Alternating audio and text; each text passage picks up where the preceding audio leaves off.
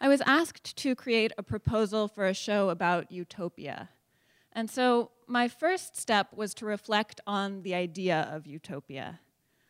I very simply started with the dictionary and the official definition, which is an ideally perfect place or state of things. Then I reread Thomas More's book about an imaginary island with a perfect social and political structure that might not be so perfect to modern sensibilities.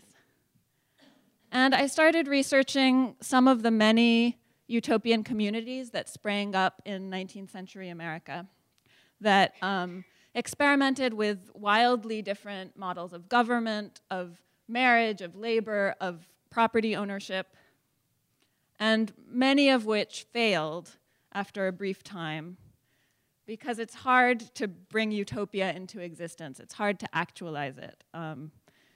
As soon as you make that attempt, you encounter all sorts of human frailties and complications and shortcomings. And I then started looking at how utopia was pictured in art, how it had been envisioned. Is it a sort of paradise lost that contains the germ of its own destruction?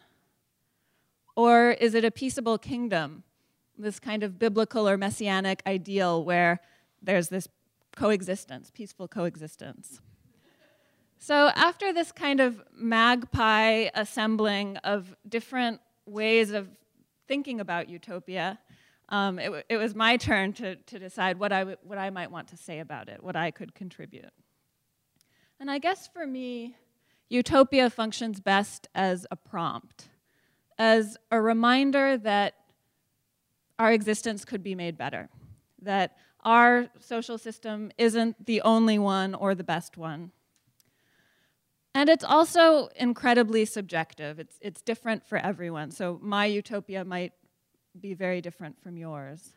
And so I wanted to create a platform for museum visitors to offer their own interpretations of utopia. And that's what this piece is. This piece is called "The Tools Are in Your Hands." And it's a magnetic wall that is accompanied by a bunch of magnets that visitors can take and arrange on this wall to create their own scenes, to make their own statements. I wanted the background landscape to be very non-specific, to be able to cover many things, to be kind of a blank that was full of promise. And then the magnet designs are iconic building blocks. They're things that you might need to create a settlement. So there are things like crops, wheat and lettuce and tomatoes. There are a few animals like chickens. There are leaves and flowers and bees. And then there are architectural building blocks, some of which are specific architectural elements, and others are very abstract, simple geometric forms. But of course, once the show opened, what people did with the magnets was up to them. And so it developed organically. It's not a piece that's meant to be a monument carved in stone or to create a lovely composition.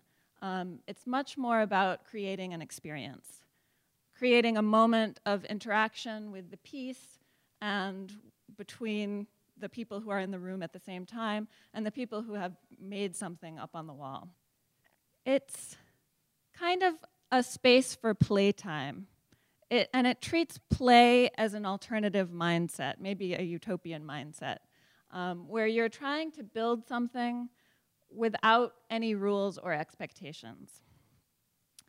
It's also about working within certain limits and constraints, which is the reality of trying to do anything in the world.